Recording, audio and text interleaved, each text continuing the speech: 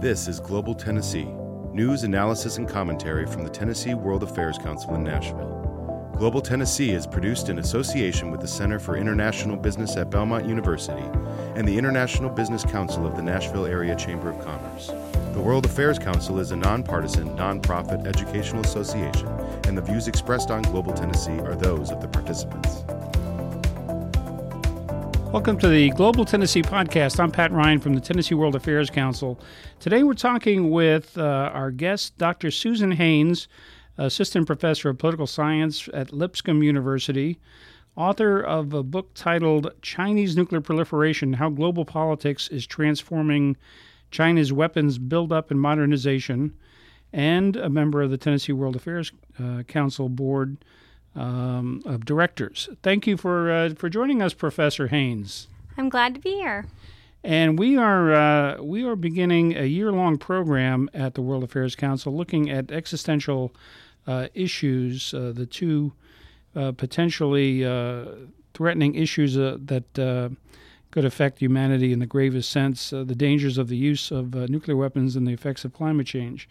And our World Affairs Council is examining both of these issues in the coming program year with a focus on nuclear threats over the next 6 months. So it's great that we have Dr. Haynes with us here to explore the questions of nuclear weapons, strategic nuclear weapons among the major powers in the world. Susan, you're originally from Knoxville, Tennessee? Yes, that's correct. And where did you go to school? I went to University of Tennessee in Knoxville, and then went up to George Mason, south of D.C. for my master's and my doctorate degree. And now you're an assistant professor of political science at Lipscomb University here in Nashville, and author of a very specialized book on Chinese nuclear weapons modernization. I suggest to those specialists who want to know more about that topic that you look for that on Amazon. It's available for sale, and I'm sure will be very insightful as to what's going on with what some people refer to as the forgotten nuclear power. So as we launch this effort to look at existential threats dubbed the TikTok Project, we're pleased to have you with us to talk about nuclear weapons associated with the world's premier powers. First, can you give us a primer on strategic nuclear weapons as a foundation for our conversation? For example, can you give us the context for current nuclear arsenals and doctrines, perhaps starting with what is a triad, and talk a little bit about the strategies employed by major nuclear weapon states? Yeah, absolutely. It can all seem a little jargony if you don't know some of those words, so it's always good to kind of provide context. When we're talking about the major nuclear powers, you're usually talking about those that are that were your original nuclear powers that were in their nuclear non-proliferation treaty, so recognized nuclear powers, meaning France, Great Britain, Russia, China, and the United States. And then among those, there's kind of a category of powers that have more robust nuclear forces, that have what we're calling nuclear triads. And that means that they can deliver nuclear warheads via sea-based platforms, air-based platforms, or land-based platforms, meaning something like intercontinental ballistic missiles or short-range missiles, or strategic bombers via the air, or submarine-launched ballistic missiles. So they can do it on all three arenas. And what sort of strategies do the major nuclear weapon states employ when they configure their nuclear forces in terms of the mix or the numbers, the quantity, quality, those kinds of issues? Yeah, so there's a lot of different names for strategies. I like to think of them in terms of a spectrum. So at the very, very beginning, you have something kind of akin to existential deterrence, an existential deterrence strategy where you are really opaque in your nuclear strategy. That's when you have really few numbers, and that's something kind of akin to what new nuclear powers do. But then as you advance, a nuclear power can get more confident in its abilities and in its capabilities and being able to communicate that. So I believe the next step, in my view, would be minimum deterrence. which is a little misleading, but minimum generally is categorized as having just enough nuclear weapons to deliver a second strike. So they can absorb a first strike, have enough survivable weapons to then deliver a second strike. And nations that subscribe to that strategy generally think that if they can just threaten a second strike, that is enough. That is enough to keep them protected against foreign aggression. So again, that's minimum deterrence. And then you kind of move up a level to what we call limited deterrence. And limited deterrence would be when a country is looking for more flexible options.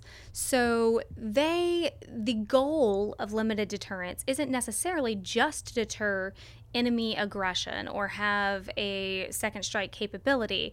It is to be able to contain or de-escalate a conflict and use their weapons in a more flexible manner. So that means you're going to have more weapons. That means you're going to have more capabilities in order to do that. You also would reserve the right to use nuclear weapons to end a conventional conflict if you are having limited deterrence. And then like the next rung up would be maximum deterrence, also kind of dubbed massive retaliation, where you believe in the numeric superiority of nuclear weapons. And the threat is not, we will strike you if you strike us, or we will strike you in a conventional conflict, but if you strike us, you will be annihilated. And that's kind of the maximum threat, if you will. So how does a country like the United States and the Soviet Union in the Cold War, how do you determine how big an arsenal you need? I guess the numbers depend on the strategy you wish to employ. Yeah, so I'd say first off, it depends on the strategy you want to employ. Because with minimum deterrence, it doesn't necessarily even matter who your adversary is and how many nuclear weapons they have, because you just need the bare minimum to be able to, again, strike back. But with limited deterrence, if you want to be able to de-escalate a conflict, then it becomes much more relevant how many nuclear weapons your rival or enemy has. Then you're starting to look at the numbers of your enemy and trying to kind of match capabilities a little bit more precisely. Okay, well, let's talk a little bit about the Doomsday Clock, which seems to get advertised every January when they check out the clock at the Bulletin of the Atomic Scientist. How is that helpful? What's the construct there, and how is that helpful for people to understand the threat posed by nuclear weapons and also by the threat of climate change, since they now incorporate both into their calculation? Yeah, I think it's tremendously helpful. It's a very powerful symbol. I think that nuclear weapons, especially in the new generation, they can get lost in the conversation. I mean, North Korea, most certainly the conversation surrounding North Korea has brought that back, but it's still not as pertinent to everybody's everyday lives as it was during the Cold War. And that's why I think that it is really important to impress upon people just what a huge threat nuclear weapons do pose. And not to counter that against terrorism, but terrorism, for instance, has really been the landmark political idea of, I guess, 2 generations now, ever since 9/11. And they think of nuclear weapons, or the younger generations can think of nuclear weapons as kind of, oh, that was my parents' problem, right? Without really understanding that they're still around and truly understanding the magnitude of just what one nuclear weapon can do. And again, not to minimize in any way the devastation of a terrorist attack, but those are 2 very, very different things. Nuclear weapons have the ability to blow the entire planet up. Sure. And that's something that I think that is sometimes lost on younger generations, and the Doomsday Clock tries to put that alarm back in people and press the importance of this issue.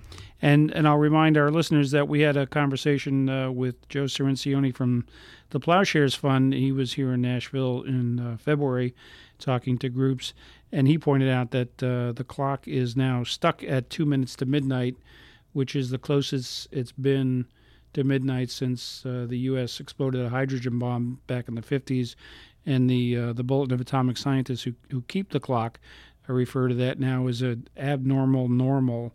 And you're right, a lot of people sort of think that these are your father's issues, but with the situation in the world, new confrontations taking place, and we're going to talk a little bit about how countries, the major nuclear powers, are modernizing. It's something that we all should be more aware of. Let's turn to our first case, China, which is the major focus of your scholarship. Tell us about the history of the Chinese nuclear weapons program. When did they get a weapon, and how did they get on the nuclear map?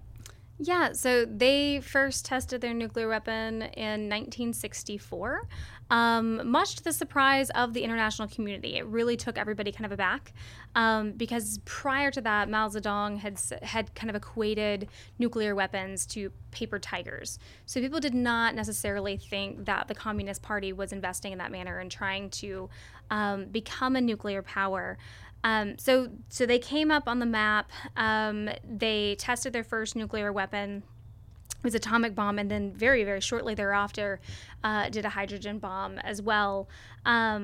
And in terms of why they did it, I mean, it was looking at the threats that were posed around them, vis-a-vis at that time the Soviet Union, because they had kind of split off with the Soviet Union prior to that point, or right around that point, and then the threat that they saw posed by the United States, and said, no, we do need to have these.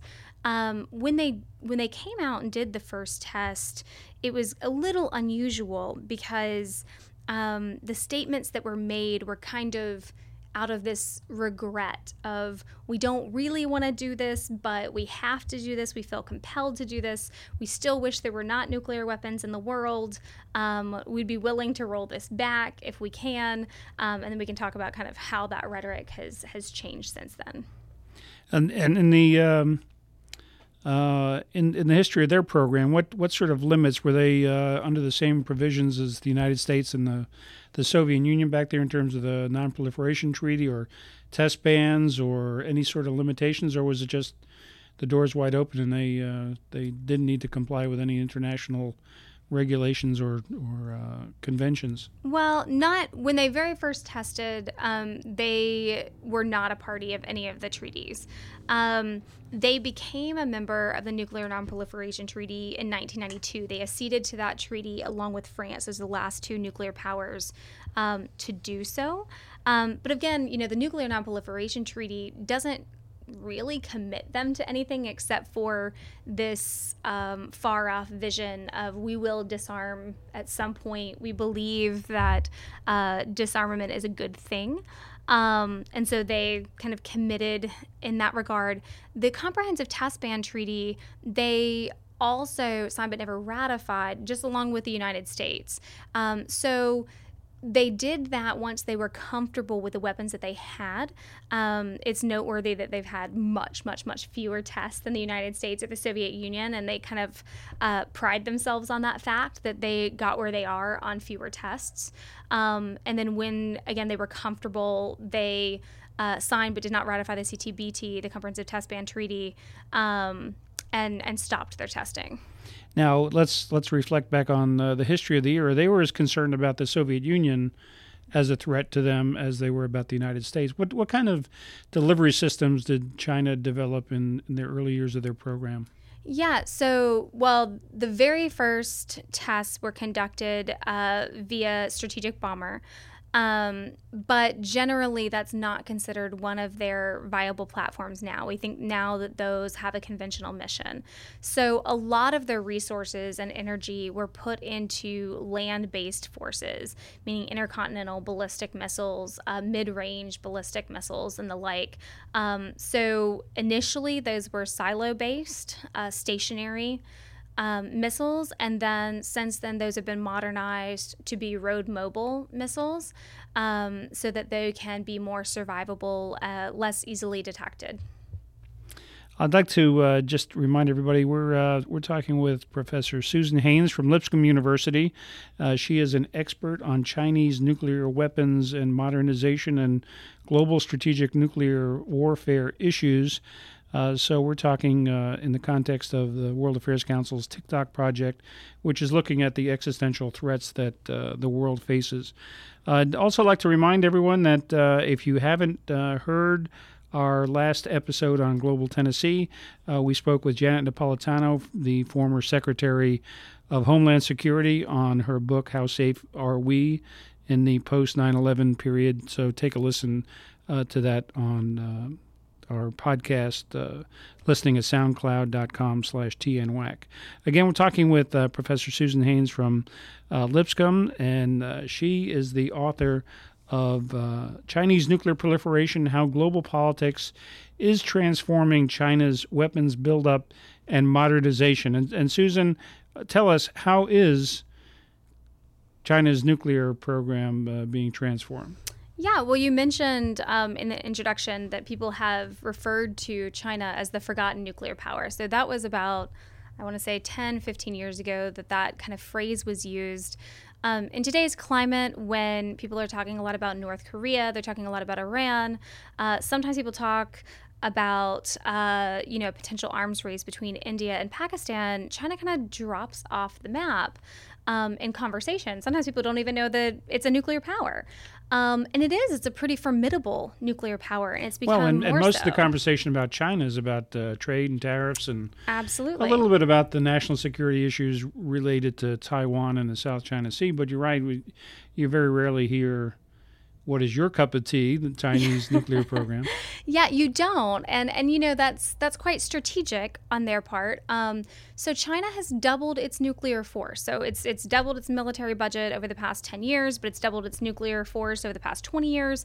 During that same time, the United States and Russia have decreased their forces by 90%. France has gone down unilaterally. Britain has gone down unilaterally. So China is pursuing a different course of action. It is not, or has not, raised a lot of eyebrows up until really, really recently because they've done it somewhat gradually. And they've had a relatively small nuclear arsenal. So now their arsenal is starting to creep upwards of up to 300. And when they reach that mark, they're going to exceed France. So they've already passed Great Britain.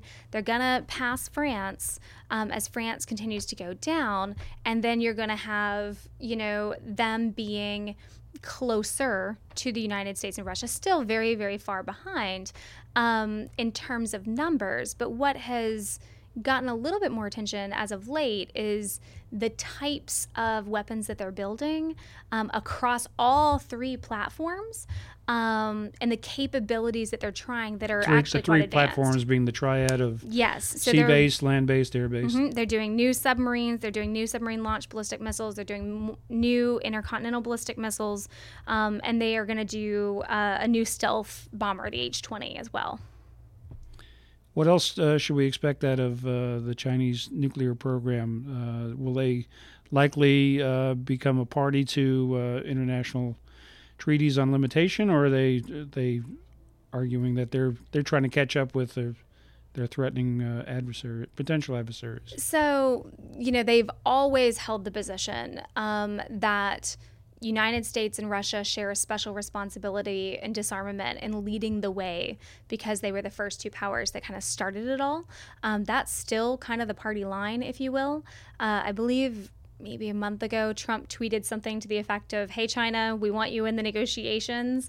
If we're going to do something after the New START treaty, we think we need to include China." And the response from China was like, "Nope, we're still too small." And again, that's been the position. So I don't expect that they would be included voluntarily anytime soon.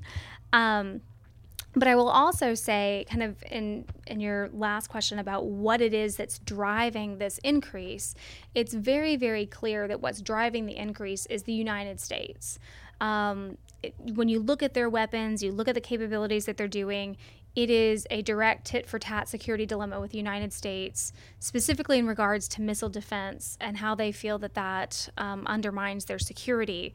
And so to the extent that the United States and Russia are, going down on their nuclear arsenals, that to China is not enough, because we're doing other things that still undermine their security.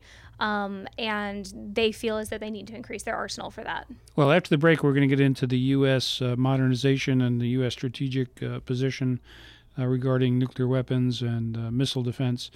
But before we take a break, let's talk a little bit about some things that you do with the World Affairs Council at Lipscomb for the community. And one of those is the International Careers Panel. Give us a quick pitch of what that's about and your experience with that. Yeah, we've done this for 4 years now, something like that. Somewhere in there.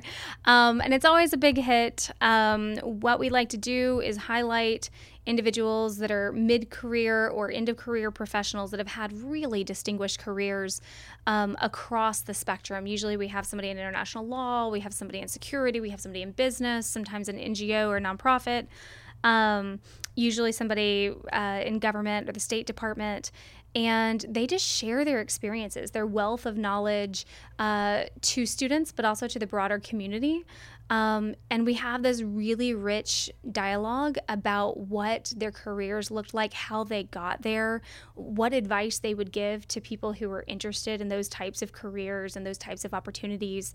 And so it's a really wonderful evening for that. So the first half, they just kind of explain their trajectories and how they got there. And then the second half of the night, the whole auditorium is opened up for the audience to ask questions. And they usually have really insightful questions to ask. So we split this up between Belmont University in the spring and Lipscomb University in the fall. And this past spring, we also added a road trip career panel and went up to Cookeville to Tennessee Tech. So when should we expect to see the next iteration? So the next iteration is on October 22nd at Lipscomb, and we do it in the evening, 5:30 to 7:30, so that members of the community can also come. High school students can come. Everyone is welcome, and that'll be at Lipscomb's campus. And for people who are interested in following that, if you go to our website, tnwac.org, and sign up for our newsletter, you'll see the announcements bringing information on the details for the International Careers Panel, as well as our many other programs, one of which I'll mention today. In September, we have as our distinguished visiting guest speaker, Ambassador Christopher Hill. He's currently at the University of Denver, but his diplomatic career included an assignment as the Assistant Secretary of State for East Asian Pacific Affairs. He was the head of the delegation to the Six-Party Talks, which dealt with North Korean nuclear weapons. He also served as ambassador to South Korea, ambassador to Iraq, and several other countries.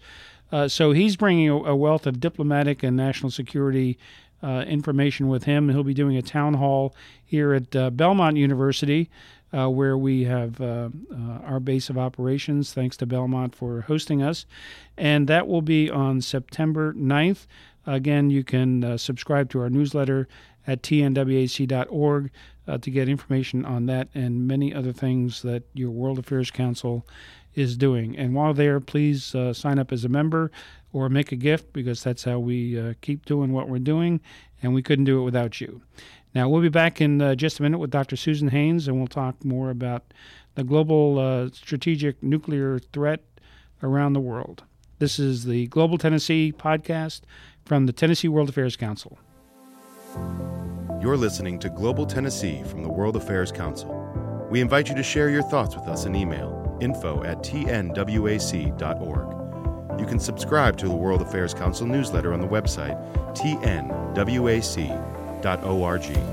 And you can like us on Facebook at Tennessee WAC, as well as follow us on Twitter at TNWAC.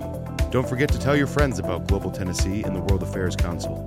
This podcast and other educational programs from the World Affairs Council are supported by you and our sponsors. Are you interested in supporting global affairs awareness in your community? Visit tnwac.org for more information. We're back. Today we're talking with Dr. Susan Haynes about global nuclear weapons, threats to mankind's existence, the existential threats that we're covering in what we're calling the TikTok project from the Tennessee World Affairs Council. It'll be a year-long program dealing with both nuclear weapons issues for the next 6 months, and then after the first of the year, we'll be talking with experts about climate change and the existential threat posed by that phenomenon. You can look for a discussion of these issues. They'll be on our programs, not exclusively. We'll still be doing other hot topics and issues that come up, but we will be devoting a lot of attention in our global town halls, our social media, our podcast, and elsewhere on these existential issues for the coming 6 months on nuclear issues, and then after the new year on climate change. Again, we're here with Professor Susan Haynes. She's an assistant professor of political science at Lipscomb University, and we talked about an overview of nuclear issues and the triads and philosophies, and then jumped into China and their nuclear program, which is Susan's specialty. She's the author of a book called Chinese Nuclear Proliferation, How Global Politics is Transforming China's Weapons Buildup and Modernization. But in that context, she's also an expert on the global nuclear landscape and what's going on. So we're going to turn to Russia now. And most people, when they think of nuclear competition for the United States, recall the 70 years experience that we've had during the Cold War and the period between, in which the United States and the Soviet Union were really the only powers at the time that posed existential threats to one another. Susan, what should our listeners be reminded of from the Cold War nuclear arms race? What were some of the outcomes of diplomacy? And we had a couple of close calls in the nuclear realm with the Soviet Union. But bring us up to date with the context of what that was all about. Absolutely. Well, first I would say at the peak of the Cold War, they had upwards over 10,000 nuclear weapons in their arsenal each, which is just astronomical. Too many. Yeah, way too many. And so sometimes people don't quite realize how high that number got. And it was skyrocketing, right? Because we were in an arms race, we were in a security dilemma, and it really hinged upon both the United States and Soviet Union. Really, the Soviet Union kind of had this massive retaliation strategy, and the United States was trying to match them. And a lot of misinformation about the capabilities of each power, and just trying to outmatch one another over and over again. And so that luckily was scaled back after kind of realizing the danger in that. But people kind of forget how high that number really got to. Now, with that really high number, we also had really close those calls. high numbers that were not exclusively strategic intercontinental weapons. A lot of those were tactical nuclear weapons. Yeah, well, over the 10,000 was the strategic number. But we Okay. also had, if you add the tactical, and I'm glad you mentioned that, because if you add that number in, it really soars. And a lot of the numbers that I'll be talking about later with the nuclear posture review and things like that, they've really tried to limit just strategic weapons. So strategic would be long range, intercontinental ballistic Sure. missiles. But then you have this whole other category of weapons, which are tactical weapons. Those were also very, very high. We didn't have published numbers on those like we do with strategic because of the arms agreements. And at one point, the United States had its tactical weapons in Europe, and we kind of unilaterally, in conjunction with Russia, but not because of a treaty, kind of scaled those back. And Russia scaled some of theirs back, but they still have a pretty sizable tactical nuclear arsenal. And those numbers aren't generally reported. Right. So those are in addition to the 1,500. And a lot of them were sea-based weapons that were used for naval combat. Yeah, absolutely. So when you add those numbers in, it's, again, like off the charts Yeah. in terms of how many weapons each power had. And you think, when you're talking about close calls, of course the Cuban Missile Crisis comes into play, which was, a very, very sensitive time in our nation's history and in the Cold War, where we were very close to nuclear war, and it was diplomacy that helped prevent direct nuclear conflict. But there's some other, instances of just when you have that many nuclear weapons, there's safety issues about just keeping them all, knowing where they all are, right. and knowing that they're all safe. And there's a lot of different reports that are now coming out about some pretty close calls that we didn't even know of, that might have gotten us into an accidental nuclear war. So both of those instances are reasons why lower numbers are better and more manageable, even if one doesn't believe in, global zero, as some don't. Mm-hmm. Lower numbers are going to be more manageable because we've had all of these crises in those high number situations. And when you're talking about that trajectory, talking about preventing confrontation, what else helped that?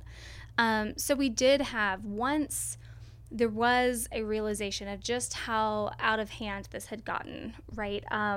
In the 1960s, after the Cuban Missile Crisis, there was this realization that there needed to be some kind of cooperation in scaling back these numbers and making a crisis like that not possible again. And so with the United States and Russia specifically, we kind of started engaging in bilateral talks, which is one of these amazing case studies in international cooperation and in international law. If somebody's a realist, it doesn't make any sense. Like, why in the world would these two countries kind of push pause? But those. Well, there were also started, steps implemented, like the hotline between Moscow and Washington, and I think through those experiences, the two countries developed an understanding of what the rules were. Yeah, absolutely. That some of these new nuclear powers, for example, India and Pakistan, they have no protocols or rules for dealing with one another in the realm of nuclear weapons, and for them, they're existential threats. Yeah, absolutely. And I think that's one of the huge contrasts with any kind of nuclear dyad nowadays versus the Cold War. The Cold War was exceptional in a lot of different ways, and the U.S.-Russian competition was unique in just how many weapons there got to be.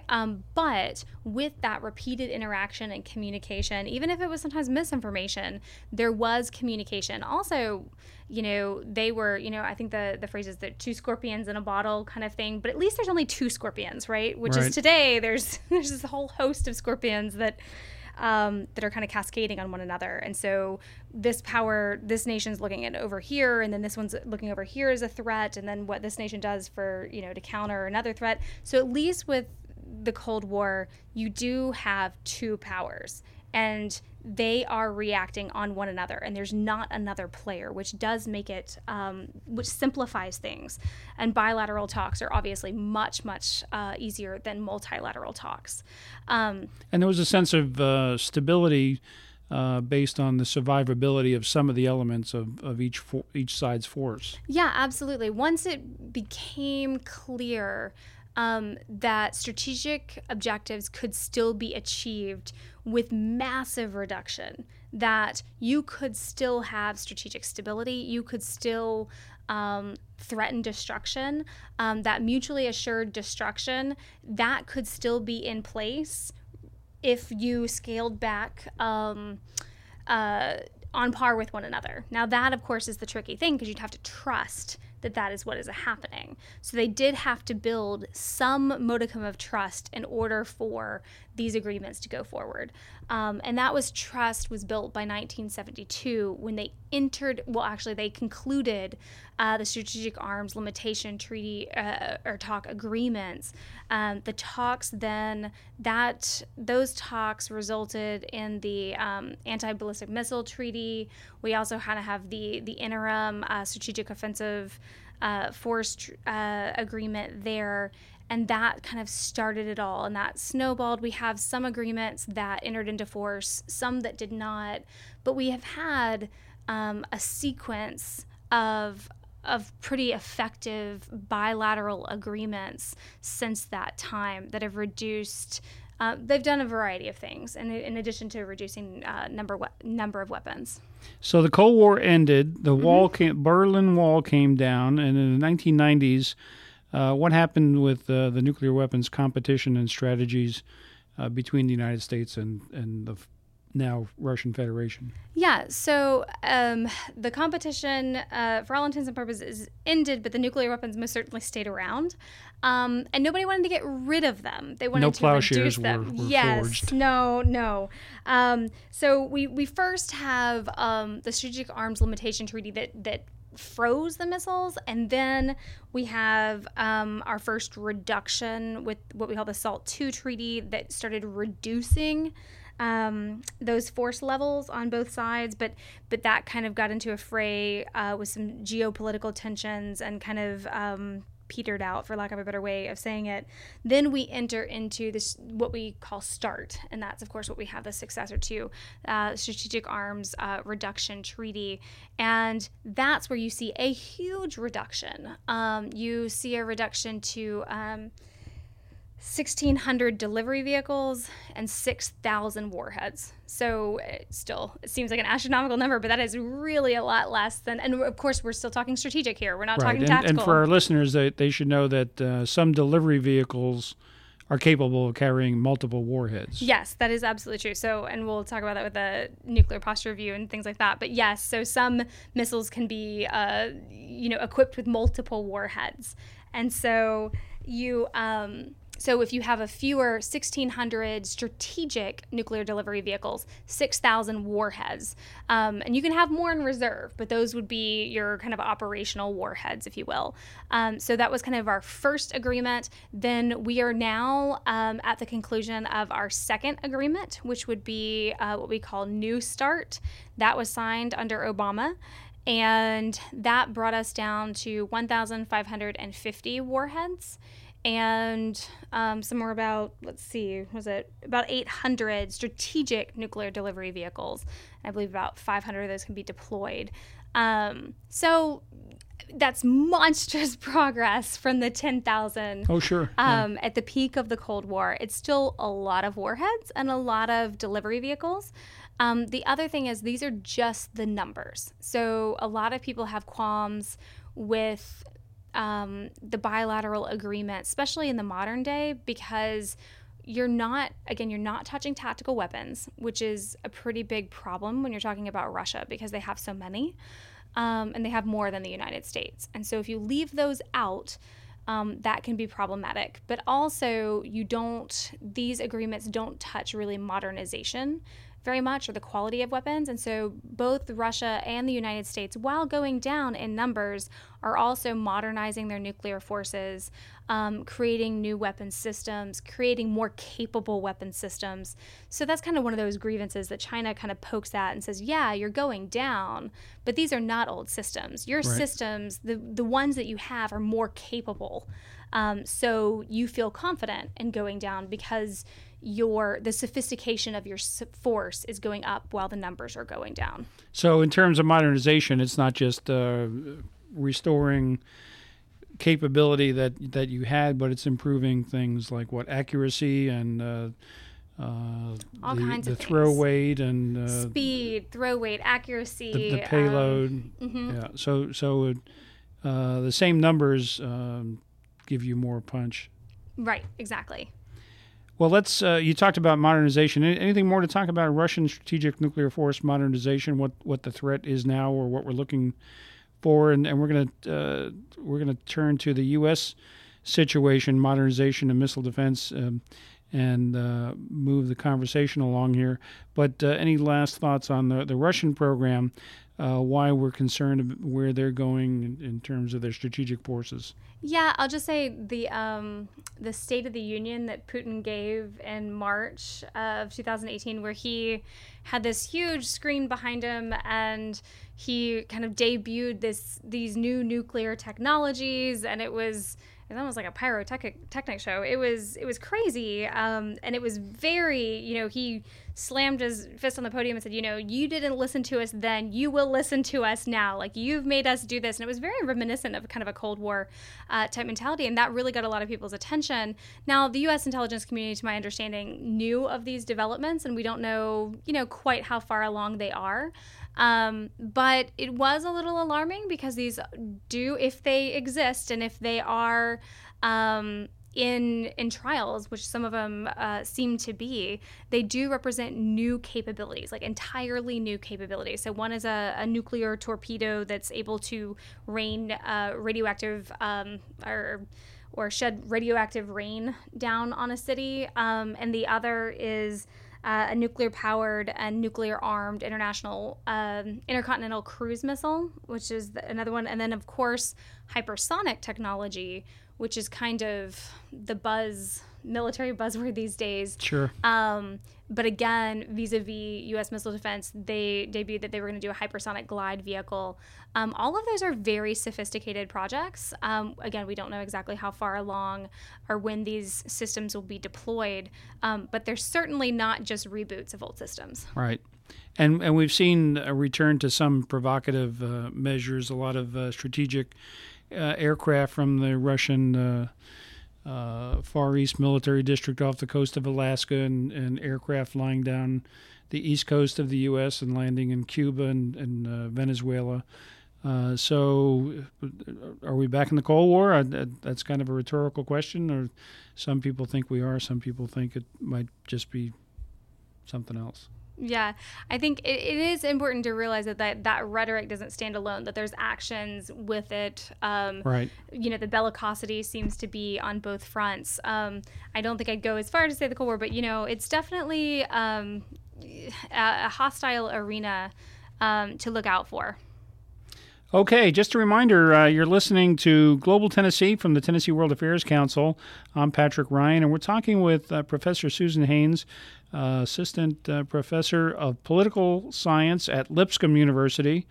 Got her PhD at George Mason University, wrote a book called Chinese Nuclear Proliferation, How Global Politics is Transforming China's Weapons Buildup and Modernization. She is also a member of the board of the Tennessee World Affairs Council.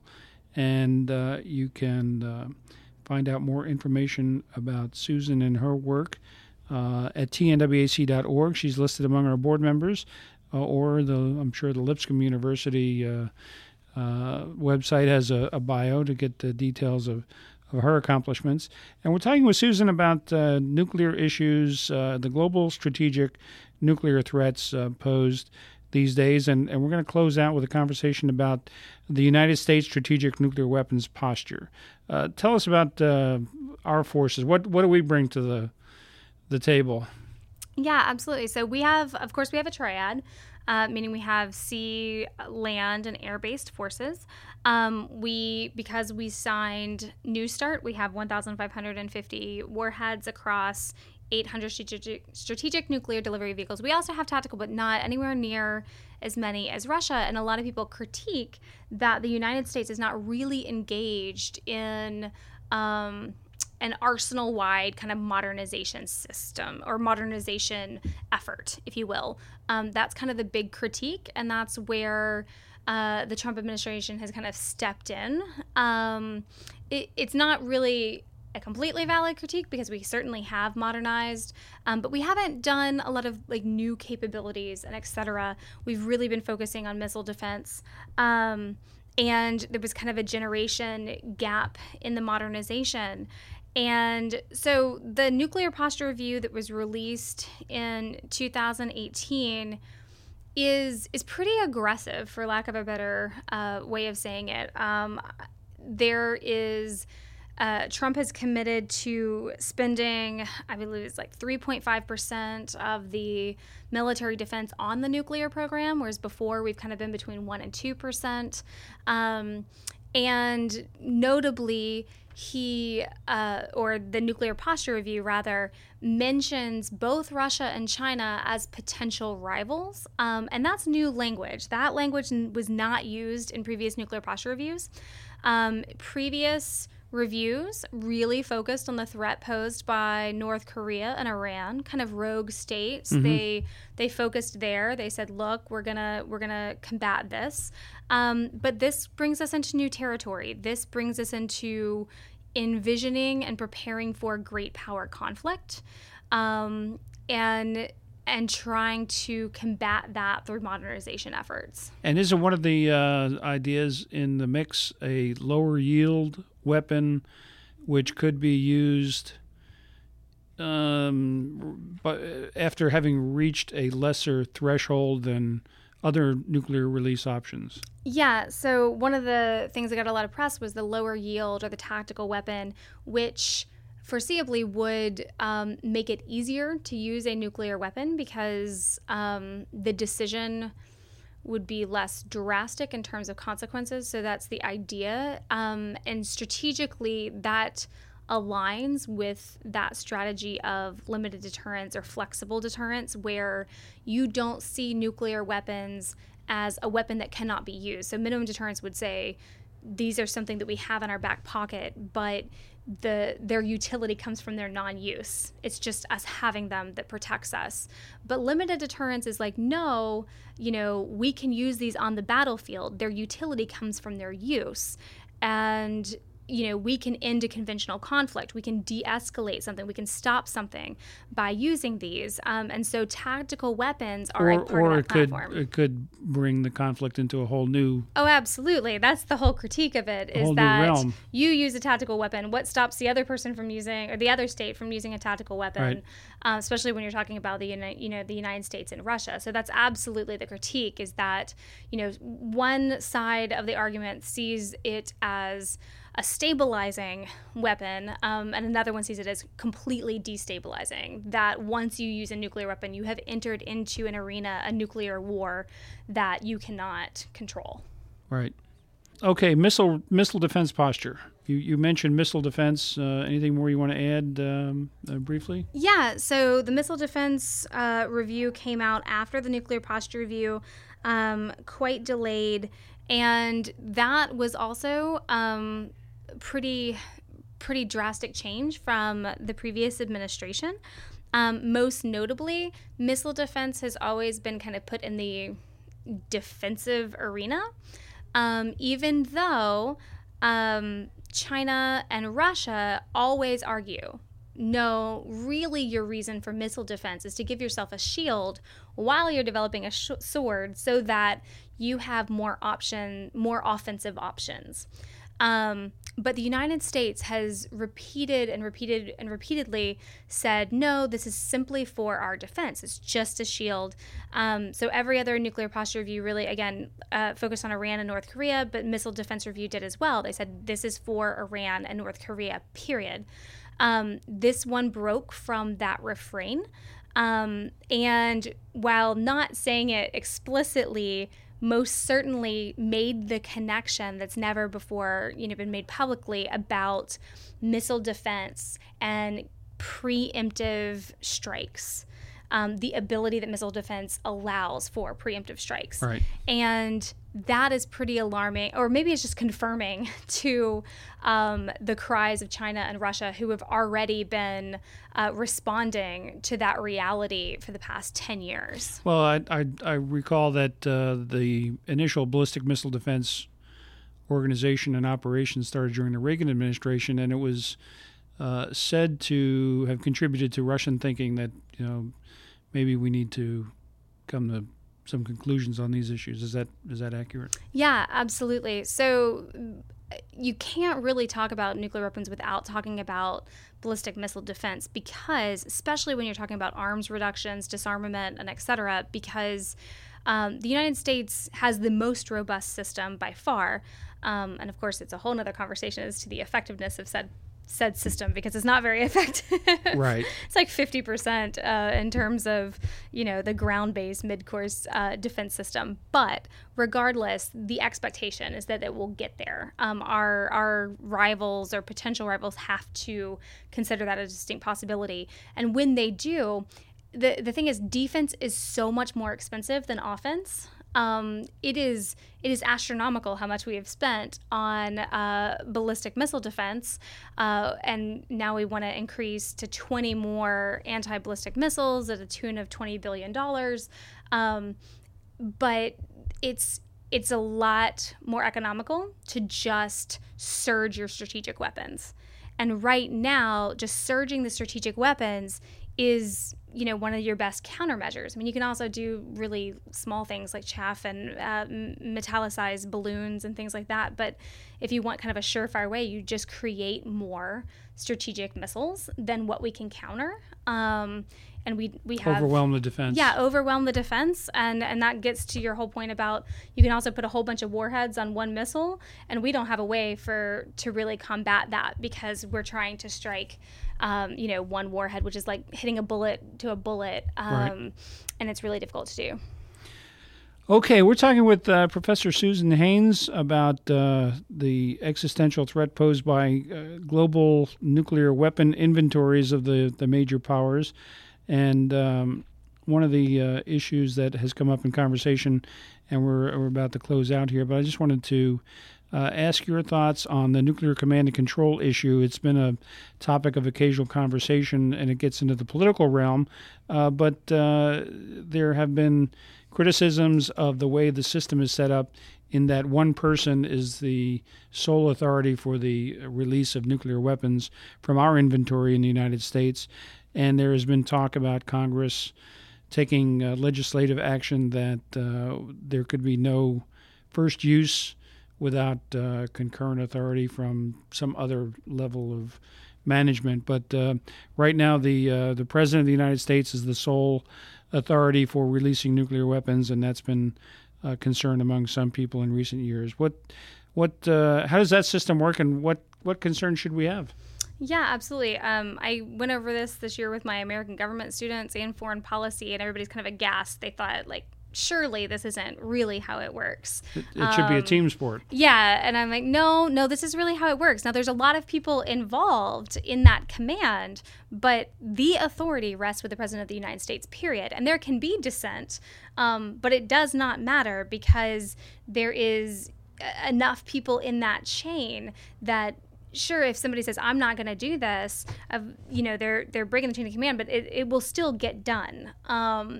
And so it is a alarming prospect for sure to have one authority within one individual, and all those people, while they could potentially dissent, it does not matter. It will get done. And so I think that calls for reviewing that system are prudent and wise, regardless of who the president is. I mean, I know there's a lot of alarm concerning Trump and his rhetoric and his behavior. But I think regardless, putting all of that power in the hand of one individual is not as wise. Now, it doesn't have to be a deliberative measure. Like, I understand the need for speed in that decision process in some situations. So you're not going to have a deliberative body or something of that nature, but it does, and in my view, it needs to be out of the hands of just that one individual. There needs to be a few more checks on that. Well, we've been talking with Professor Susan Haynes from Lipscomb University about the existential threat of nuclear weapons. We've covered a lot of ground. We talked about the weapons philosophies and the triad and all the definitions, mutually assured destruction, her forte, which is China's nuclear weapon modernization, but also Russia and the United States, our nuclear posture, missile defense, and we've really covered a lot of territory. Any last takeaways that our listeners should have about nuclear weapons? It's hardly an exciting topic, but it's certainly something that everybody should be aware of, these issues, because low probability, high consequence. There's no more higher magnitude of consequence to the use of nuclear weapons, even in a limited way in the world. But certainly, the capability of the major nuclear powers, it really defines what the word existential is all about.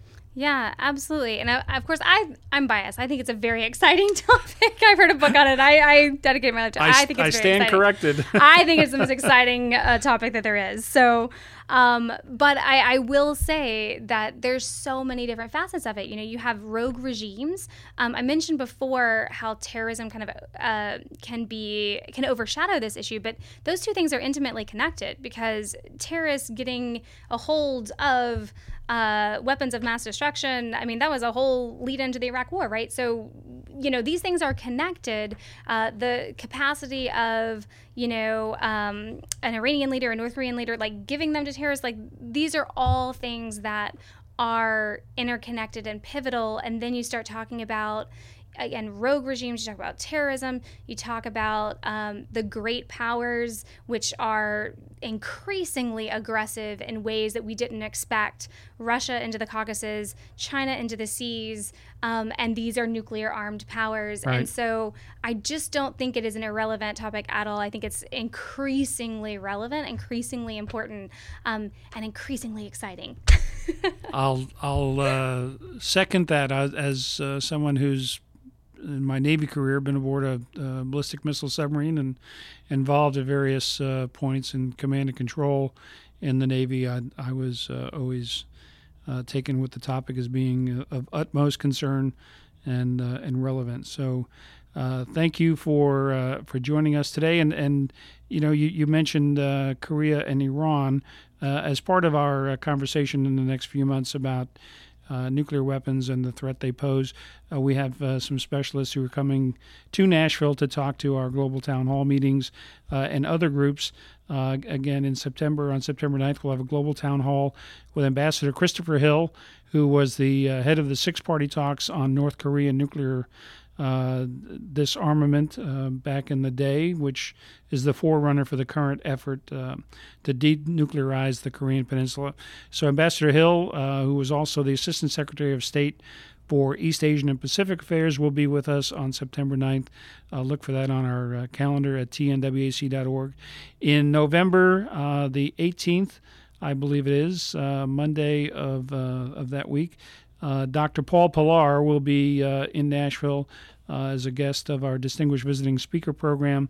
And Dr. Pillar is a retired CIA officer. He was the head of the CIA's Counterterrorism Center in the 90s. He was also an executive assistant to the director of the Central Intelligence Agency. He's a Princeton-educated PhD who teaches in Washington at Georgetown University. He's a prolific writer of things on the Middle East. He's got background in Iraq and weapons of mass destruction, and his current writings and conversations focus to great extent on Iran and their nuclear program and the confrontation between the United States and Iran over the nuclear deal and other regional issues. So look for those two distinguished speakers on our calendar and many other programs as part of the TikTok project, where we look at existential threats that face the United States. Again, thanks to Professor Susan Haynes for joining us today, and we look forward to the International Careers Panel. So thanks, Susan, for being here today. Thank you for having me. And that's it for Global Tennessee. We appreciate you listening. If you leave a review at soundcloud.com/TNWAC, we appreciate that. Please tell your friends and neighbors and colleagues about the Global Tennessee podcast, and also look for Global Nashville with Carl Dean, one of our under the umbrella of the Global Tennessee podcast, a project that former Mayor Dean has with the World Affairs Council. So all those things are at tnwac.org, along with membership and an opportunity to donate to the council, and we appreciate your support. Thanks. That's it for today, and we'll see you next time. This has been Global Tennessee from the World Affairs Council in cooperation with the Center for International Business at Belmont University and the International Business Council of the Nashville Area Chamber of Commerce. The executive producer of Global Tennessee is Patrick Ryan, senior producer Logan Monday, technical advisor Bill Ryan, and the voice of Global Tennessee as well as the Penn Jones Conspiracy. I'm Benjamin Olson. Visit tnwac.org/podcast for more information.